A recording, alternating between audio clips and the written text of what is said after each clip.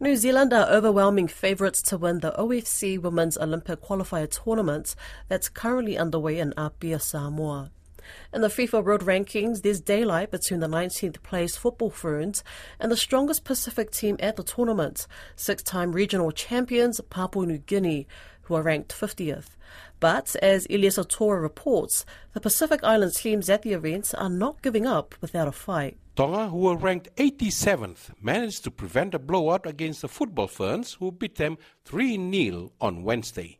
New Zealand scored 3 goals within the first 16 minutes of the match, but Tonga switched on its defences, denying the Kiwis any more goals for the remainder of the game.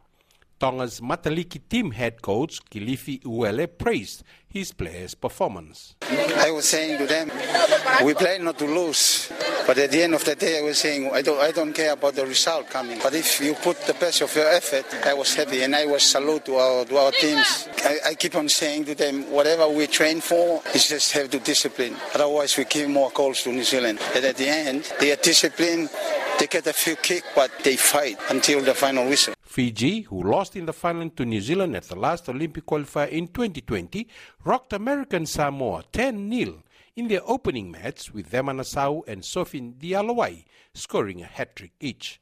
Nassau, a key forward for the side, said they had prepared well for the tournament. Thank you for the players for giving their 101% for our first game today, and we were preparing well for the past 4 weeks for this tournament, and Vinakwakaleb to the girls for managing to win the first game. Six-time reigning Pacific champions Papua New Guinea could not make the most of their opportunities in the first game against the Solomon Islands, which ended in a 1-1 draw.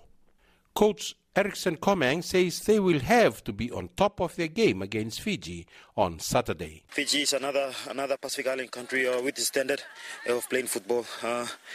They will come out against us after the Pacific game, gold medal playoffs. They will come out.